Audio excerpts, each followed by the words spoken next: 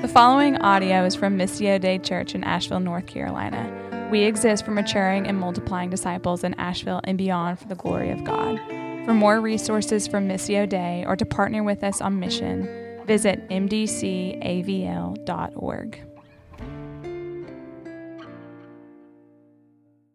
Welcome to church. My name is Brian. I'm the lead pastor here, teaching pastor. Happy Father's Day to all of our dads. Can we give a round of applause for our fathers?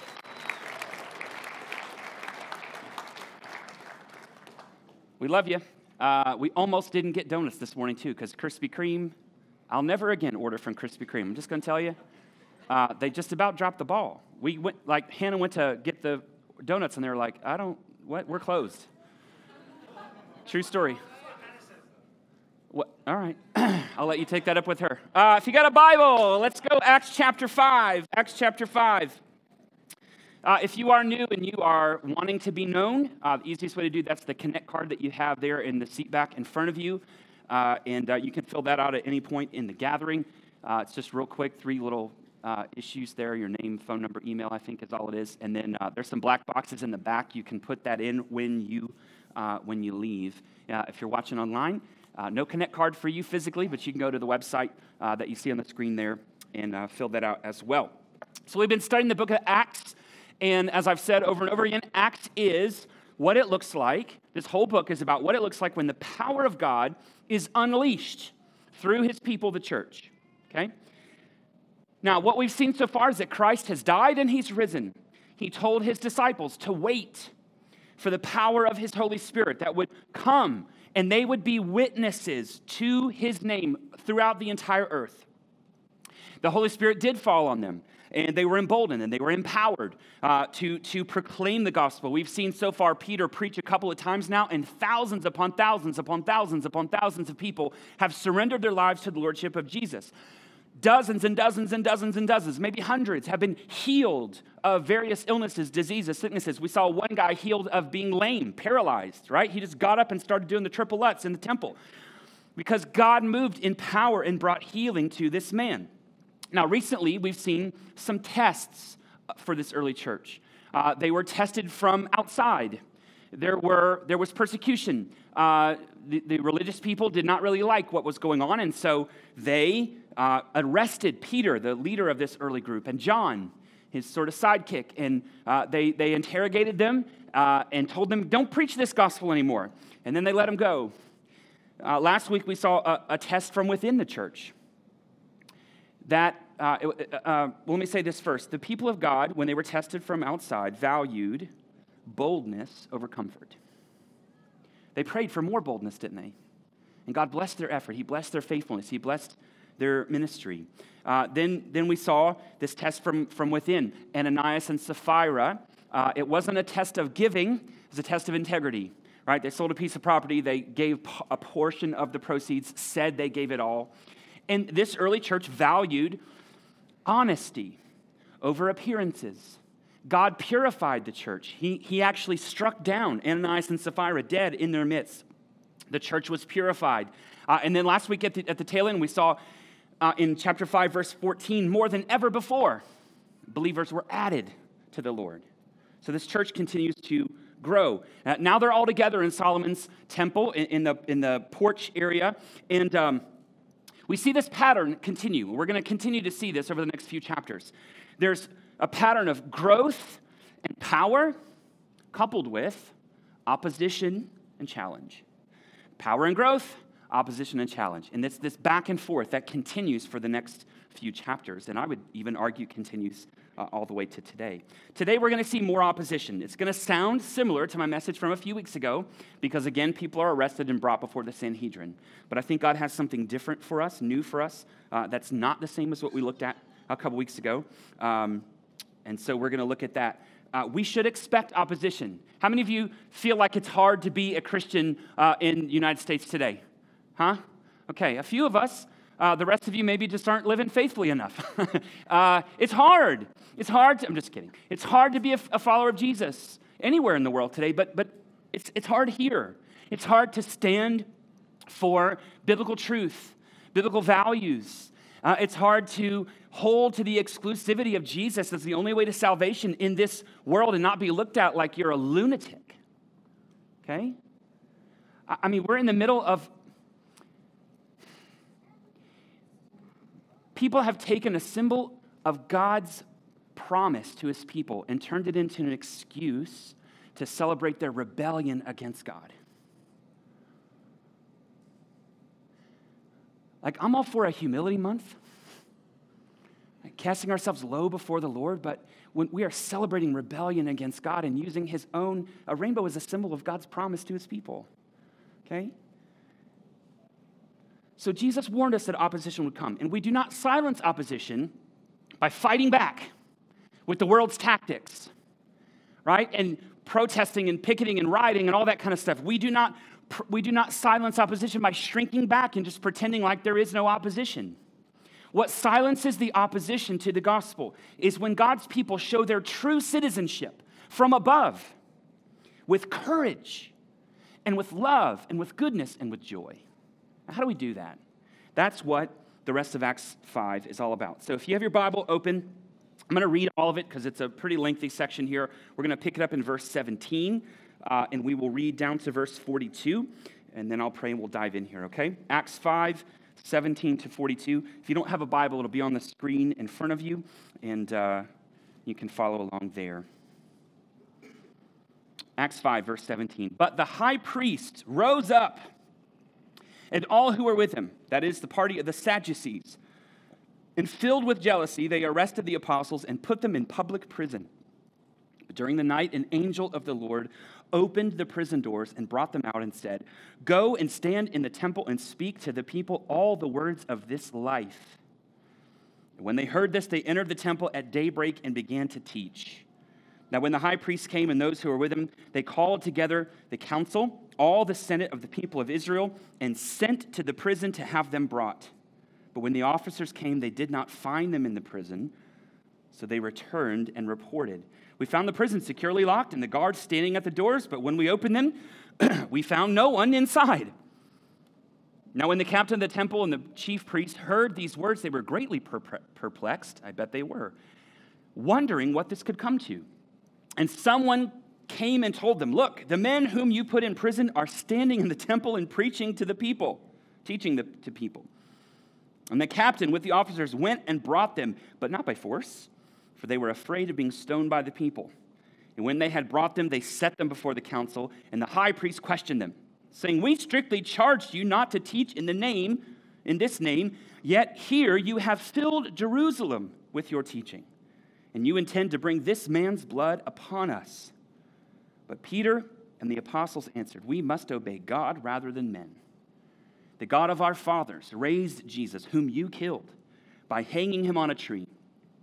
God exalted him at his right hand as leader and savior to give repentance to Israel and forgiveness of sins. And we are witnesses to these things, and so is the Holy Spirit, whom God has given to those who obey him." When they heard this, they were enraged and wanted to kill them. But a Pharisee of the council named Gamaliel, a teacher of the law, held in honor by all the people, stood up and gave orders to put the men outside for a little while. And he said to them, "Men of Israel, take care what you are about to do with these men. For before these days, Theudas rose up, claiming to be somebody, and a number of men, about 400, joined him. He was killed, and all who followed him were dispersed and came to nothing. After him, Judas the Galilean rose up in the days of the census and drew away some of the people after him. He too perished, and all who followed him were scattered. So in the present case, I tell you, keep away from these men and let them alone. For if this plan or undertaking is of man, it will fail. But if it is of God, you will not be able to overthrow them. You might even be found opposing God." So they took his advice, and when they had called in the apostles, they beat them and charged them not to speak in the name of Jesus and let them go. Then they left the presence of the council, rejoicing that they were counted worthy to suffer dishonor for the name.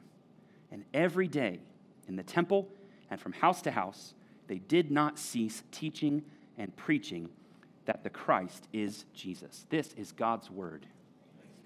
Thanks be to God. Let's pray. Father, we are grateful to be your people, grateful to call you our Father in heaven, that by the blood of Jesus, we have the right to be called the children of God, and so we are. We are grateful that we belong to you, that you love us, that you provide for us everything that we need, that you bless us beyond measure. And Father, we come this morning longing to hear about Jesus, longing to be instructed, challenged, encouraged, rebuked, blessed by your word. And so, Holy Spirit, we invite you to come and to help us to hear and to learn and more importantly, to know you better, Lord Jesus, to trust in you more, to follow you more closely, to understand your great gospel even more intently, and to cling to Jesus above all else. So, Lord, help me to do that. Help me to preach clearly, boldly, humbly, lovingly to your people. And may you do the work that only you can do by your Spirit and through your word in our hearts this morning. We love you, and we thank you for this opportunity, and we pray that you would bless our study of your word in the name of Jesus. And everybody said, amen. So if you're a note taker, I'm just going to get out my first point right away, and that's enduring opposition. Enduring opposition.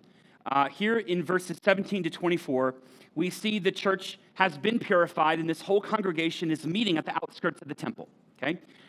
The crowd is thousands deep, okay? We've seen this. Like, the church went from 120 to 3,000 and to 5,000 men, so there's likely, up to maybe 10,000 or more people. The religious leaders in chapter 4 were greatly annoyed previously, right? They were greatly annoyed at this movement. So that means that the early church, this early movement of Christians, had to be kind of a rock in their shoe. They thought it would go away, and it just didn't. It kept growing. Imagine if that happened in our own city. Like, I was downtown with some friends last night, and it was pretty busy down there. But just imagine that, in Pritchard Park and at Pack Square Park, right? Christians gathered, and we were worshiping every day, and people were coming to Christ, and people were being healed, and people were worshiping, and people were proclaiming the gospel day after day after day after day. How do you think the city would like that? Not too good, right? They would go, hey, do you have a permit? Right? You're taking up all the parking spaces. Can you guys move? Because we got this isn't kind of the vibe we want to send out to our tourists, so can you go away? This is the problem that the religious leaders have at the temple, right? This movement is growing, which means their movement is shrinking. Because they're in Jerusalem. It's all Jews who are coming to Jesus. Now, what are the apostles, what are the Christians guilty of so far? Loving people, laying their hands on and healing people, proclaiming Jesus to people so they might be healed spiritually. So what is the issue? The religious leaders, according to our passage, are jealous. They're jealous. They're losing people. They're likely losing money because the people who are coming to Christ are now giving to the church and no longer giving to the temple. More importantly, they're losing power. They're losing control. They're losing influence. And by the way, no one asked their opinion. No one asked their permission to start this new movement. God's Holy Spirit is not using the Jews in this way. And so they're seeing all this stuff happen, and they don't get to play a part in it. And they've already decided that God cannot be part of this movement called the Way, or this early Christian movement. And so they set out to stop it because they're jealous. A little side note, by the way, you see that in verse 17, right? They were filled with jealousy. Last week we saw that Ananias and Sapphira, Peter said, how have you let Satan fill your hearts? Whatever fills you controls you. Whatever fills you controls you. What's filling you this morning? Are you filled with jealousy? Are you filled with anger? Are you filled with unforgiveness? Are you filled with sadness? Are you filled with a desire for revenge? Right? Are you filled with envy? Even in among Christian people, you can see this take place. I see it a lot with with churches, a certain church who does things a little bit differently. They're not outright heretics necessarily, but they're doing things not in the way that we would do them or whatever, and someone will go, well, they're growing, but only because of blah, blah, blah, right? And they're downplaying it. Rather than celebrate God's work, they're jealous, right? That God is perhaps blessing this ministry and not ours. Whatever fills you controls you, and it controls these men to the point that they want the apostles killed, we'll see in a little bit. So the apostles are arrested. It's a public spectacle, really. It says they put them in public prison. The idea is this is a political stunt. They're going to come to them out in the open among these thousands of people and all the others that are at the temple, and they're going to make a big public spectacle out of arresting them, right? They want it to be on the news. They want it going viral on Twitter and TikTok and Instagram and all the rest, right? They're doing this, and they're going to put them in prison for preaching about Jesus, essentially. They're not doing anything wrong. They're not doing anything illegal. And yet now, instead of just Peter and John, they arrest all of the apostles.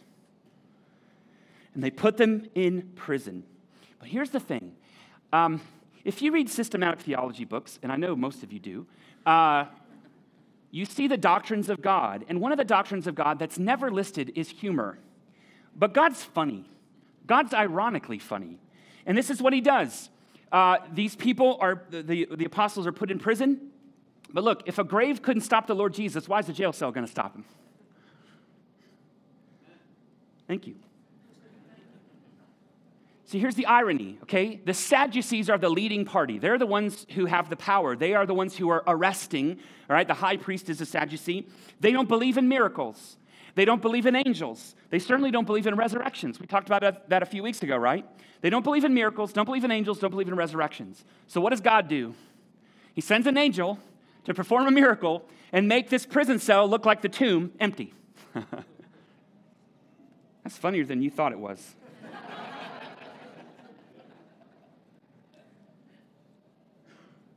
So they're freed. They're freed. Now what? Now what do we do? What do we do? And what's the angel say? Go back and preach the gospel. Now, if you're one of the apostles and you just got arrested publicly for preaching the gospel, and then this angel comes and frees you and says, hey, go back and preach the gospel, what's your response? Come again? Isn't that the thing that just got us arrested? Like, it didn't go so well for us today, and I know it was really cool that you got us out of here, this ninja angel who came in the night and freed us, but you want us to go right back there? I mean, honestly, put yourself in those shoes. Like, if you think you're obeying God and it leads you to hardship, how likely are you to return to go back to do the thing that you thought God wanted you to do? Most of us would be like, I guess that wasn't it. I guess I missed it. Maybe I'll go do something else now. But what do these brothers do? They go right back. They go right back. They're there in the morning proclaiming the gospel. And don't think these are some superhero guys. They're just like you and me. They had all that internal struggle that you and I would have. They had all that, I don't know about this, we'll see, right? They were perhaps a little fearful, hesitant, right? Nervous to go back because they just got arrested. But here they are doing what God told them to do. Never let your gut stop you from doing what the Holy Spirit calls you to do. Never let that nervousness, it's going to be uncomfortable. Right? We're not called to comfort, by the way. So he says, go back and preach. They were freed physically so that others might be freed spiritually.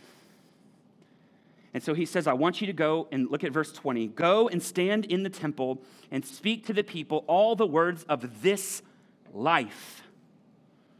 In my Bible, that word life is capitalized.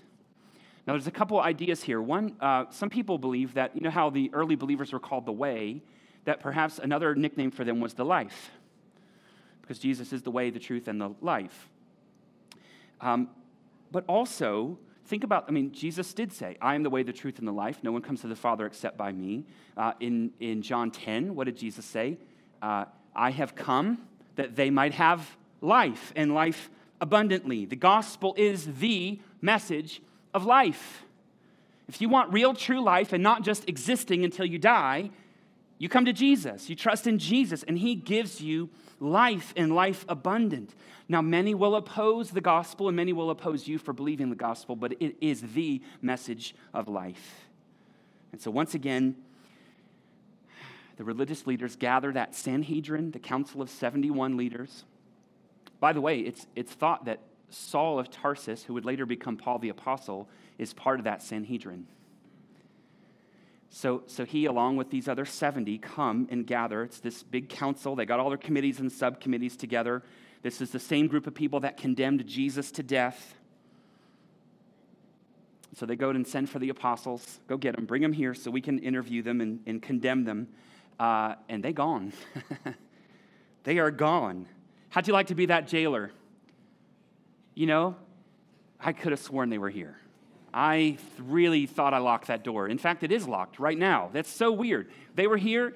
The guards are in front of them. They didn't go anywhere. Where did these guys go? And everyone, it says in verse 24, was greatly perplexed. Now, there is no human explanation for what just happened, but yet they still refuse to acknowledge that God could be in this. So enduring opposition. Where might you be enduring opposition this morning? Maybe it's just corporately, the world, the culture that we live in. Maybe you are facing something for what you believe. You know, the loss of a friendship or opportunity because you have convictions about who God is and what it means to follow him, and the world does not love that. Next, I want you to see, in verses 25 to 32, I'm calling this seizing opportunity. Seizing opportunity.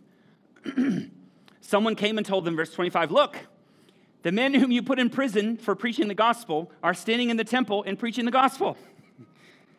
The captain is kind of a mall cop with the officers, went and brought them, but not by force.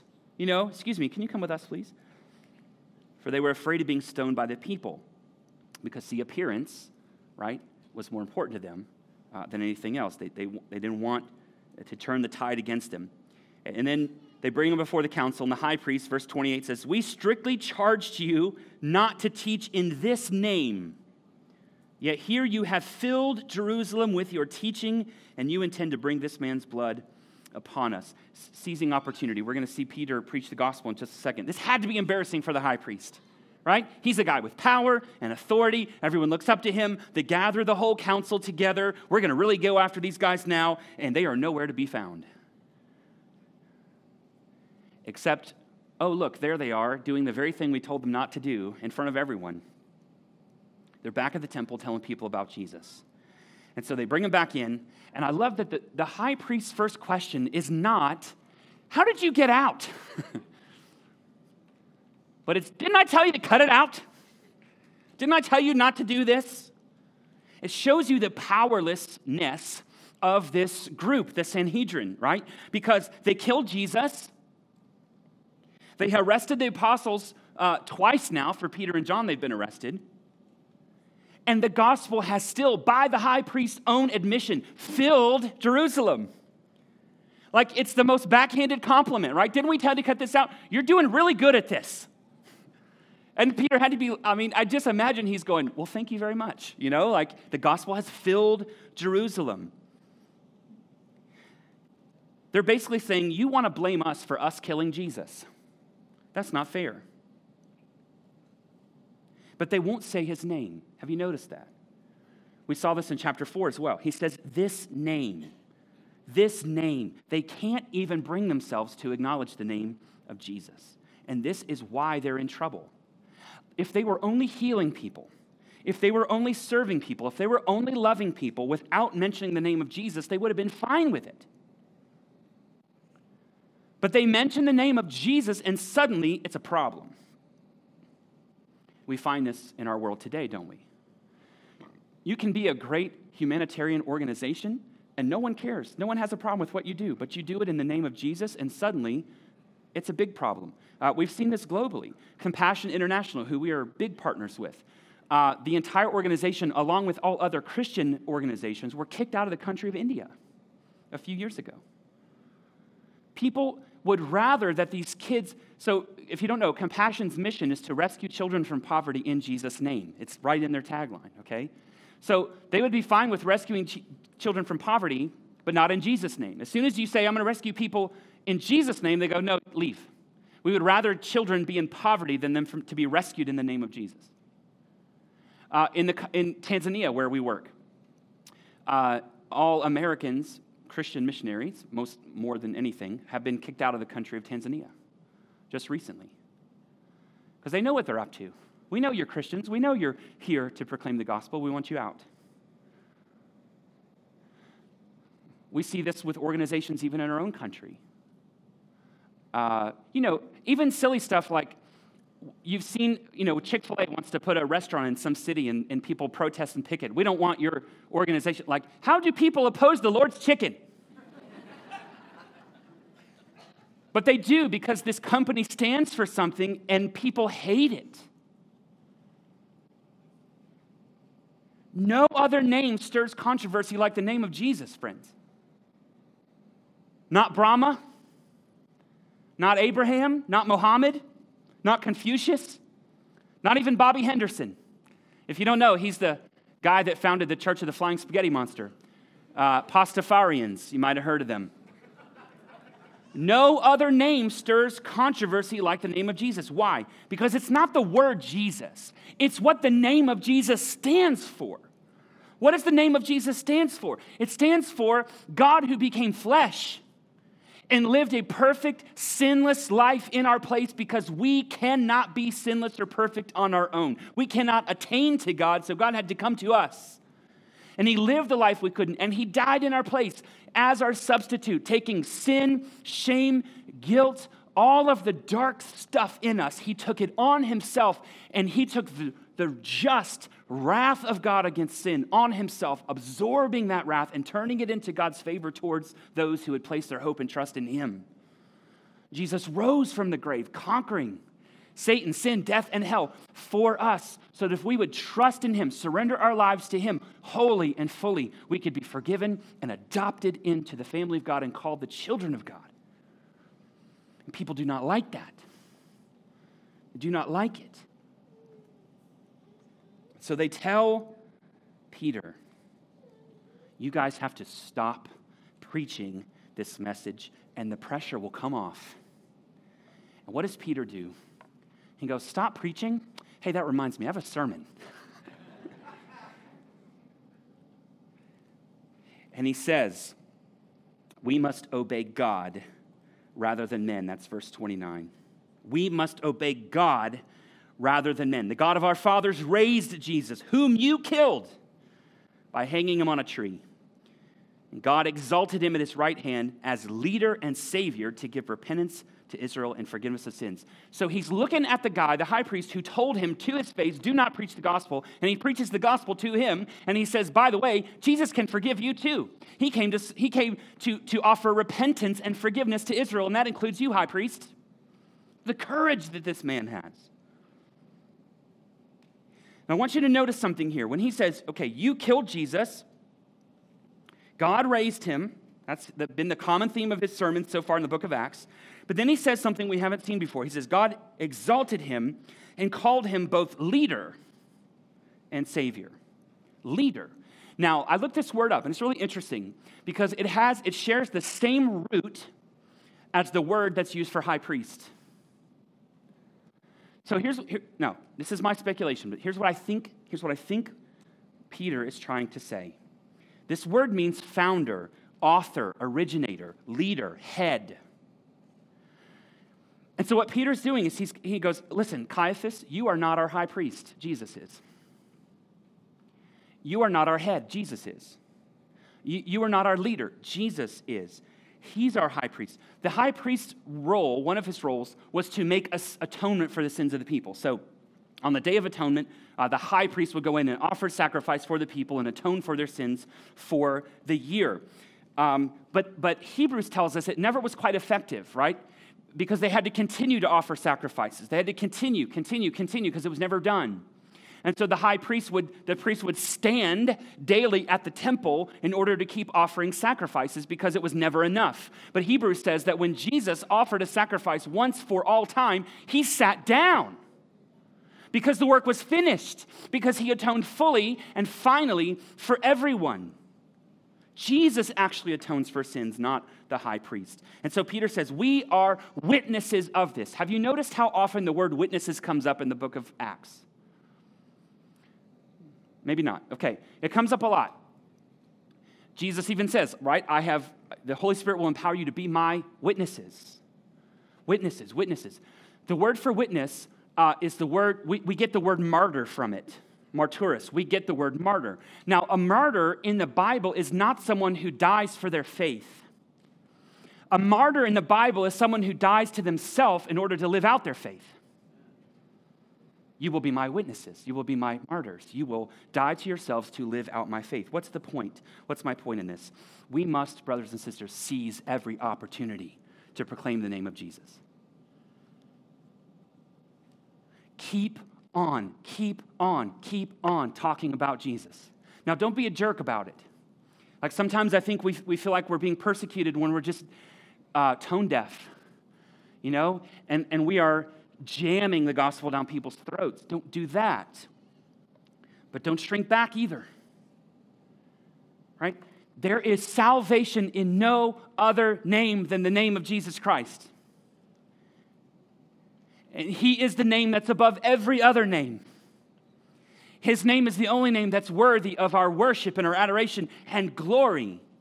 Where else outside of the name of Jesus can anyone find healing, forgiveness, and restoration at the deepest places of brokenness in their souls? Now listen, it's likely going to be very uncomfortable to open your mouth about Jesus, to tell people that there's a way out of their darkness, and his name is Jesus. It's likely very uncomfortable. Some of us are gifted as evangelists, and we don't have a problem sharing our faith, but many of us are not, but we're still called to share our faith. But here's the big thing I want you to remember. It will likely be uncomfortable, but my comfort, your comfort, is not as important as others' healing, forgiveness, and eternal destiny. It just isn't.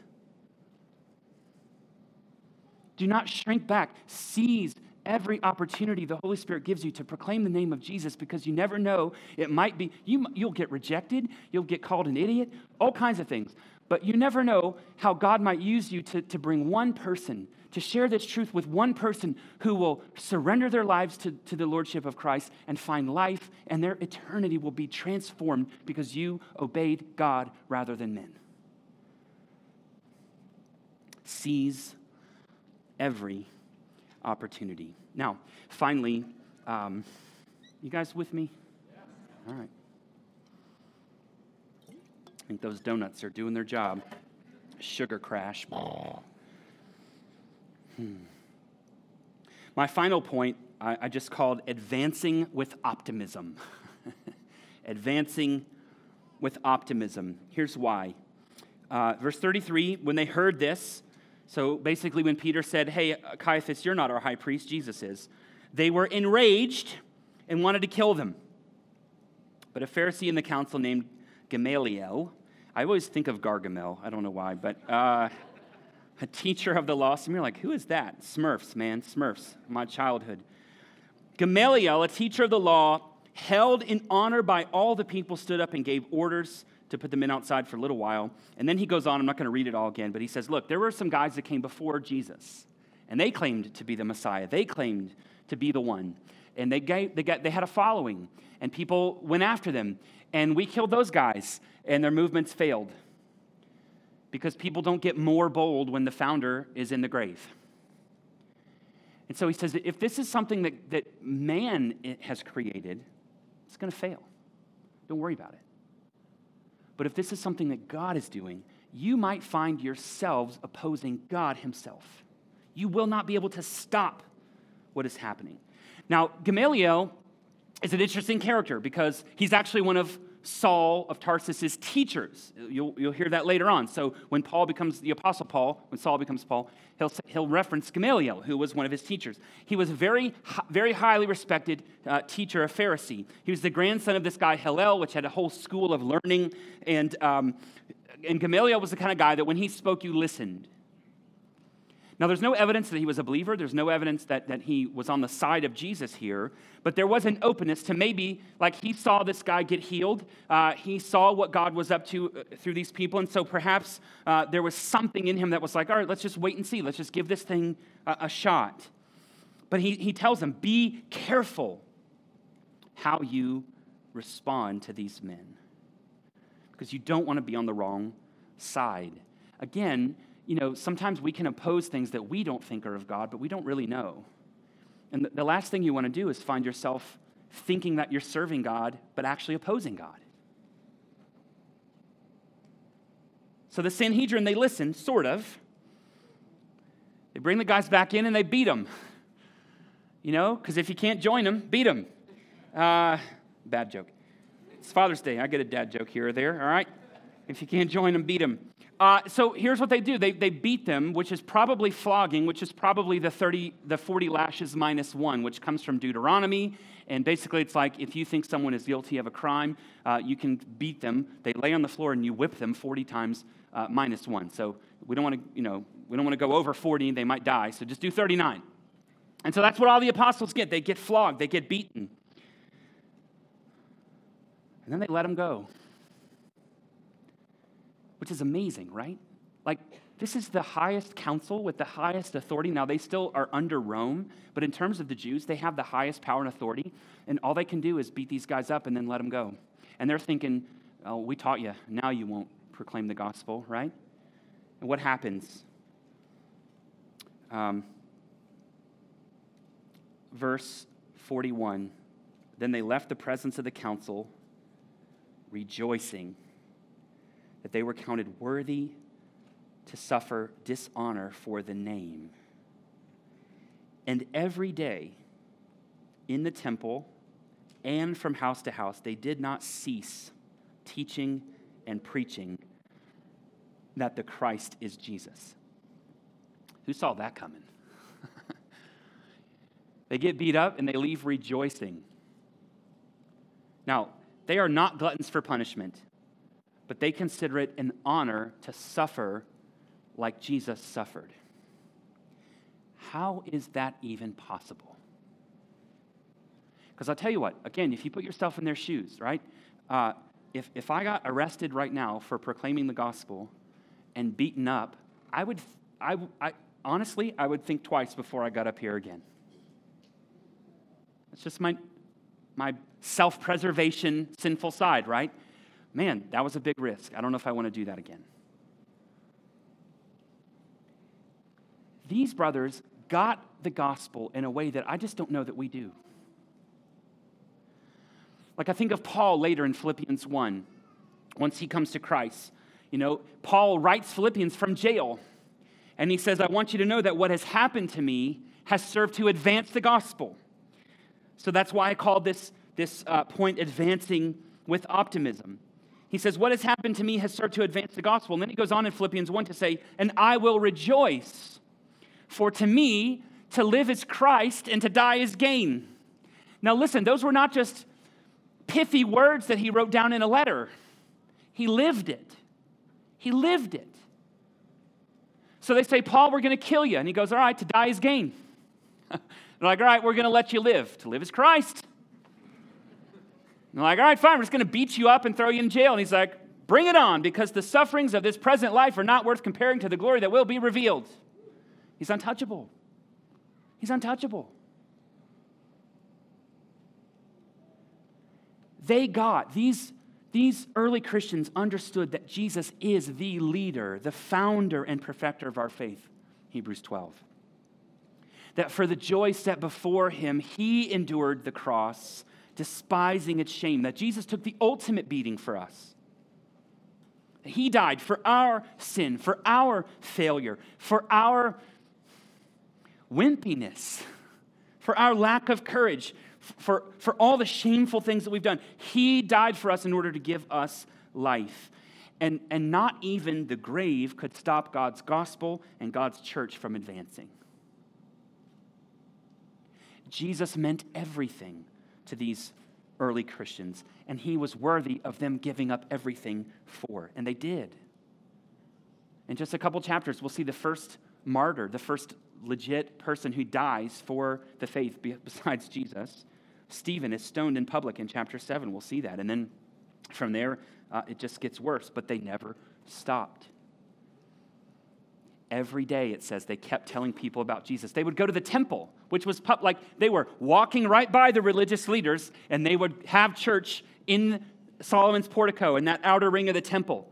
Like they took a risk every single day because those guys told them not to do it, and they were practicing their civil disobedience by obeying God rather than man. They said, we're going to have church.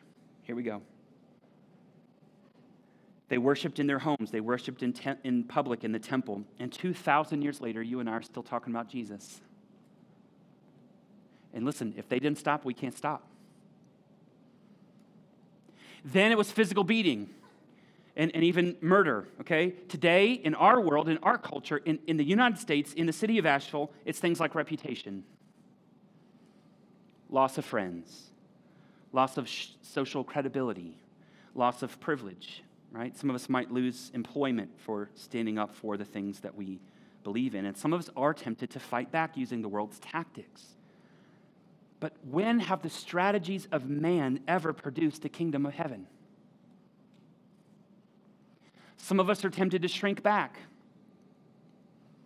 and not to stand up for things that we believe in, not to stand up for the exclusivity of Christ, not to stand up for biblical gender and marriage, not to stand up for life at conception, not to stand up for virtue, biblical virtues and fruit of the Spirit, not to stand up for these things that are so clear in our Christian faith and in our Scripture, and we stay silent. And listen, private faith will not get you beat up, but it's not going to transform the world either. So when the bullets are flying, at least you know you're walking in the right direction. And isn't he worth it? Isn't Jesus worth taking a bullet for? Isn't he worth the loss of reputation, the loss of privilege, I think we're so used to comfort and ease in our country that we get the littlest slap on the wrist and we're like, Lord, I don't want that anymore. What's going on, right?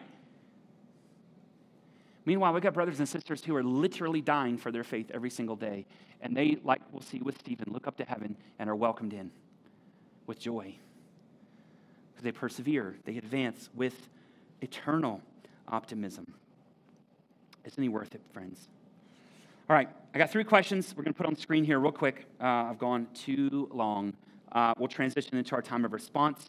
We will take communion as well. There should be a communion cup in the seat back. We also have some baskets on the front rows here that have communion cups, and I'll walk you into that in just a minute. But let's look at these questions first. First question is this. Is there anywhere I am sensing opposition for my allegiance to Jesus? Maybe not in this season, but maybe there is. Maybe it's personal, one-on-one. Maybe it's corporate. Maybe it's larger than that. Is there anywhere that you can point to in your life that you're sensing opposition for your allegiance to Jesus? Now, you may be opposed because you're a jerk, and that's different. Are you sensing opposition for walking with Jesus, for clinging to Jesus, for talking about Jesus? Second question, what opportunities has the Lord given me to share the good news of Jesus? So there are people in your life that God has placed you in relationship with who may be very difficult people. It might be nice people. It might be better people than you are, but they don't know Christ. And God has placed you in those relationships in order that you might proclaim the good news of Christ to them. Who are those people? What opportunities has the Lord given you to share this good news, to tell people about how good Jesus is? And then finally, how can the gospel of Jesus help me gain greater perspective on the struggles, trials that I'm facing, the opposition I'm facing, and help me with perseverance to advance with optimism, right? The sufferings of this life are not worth comparing to the glory that will be revealed. Paul, again in Philippians 3, I've suffered the loss of all things, and I count them as rubbish, so that I might know Christ. How can the gospel, how can this good news of Jesus' life, death, and resurrection help me to gain greater perspective on the sufferings, pain, opposition I'm facing right now, and to persevere with optimism, with joy, because Jesus' kingdom cannot be thwarted or stopped.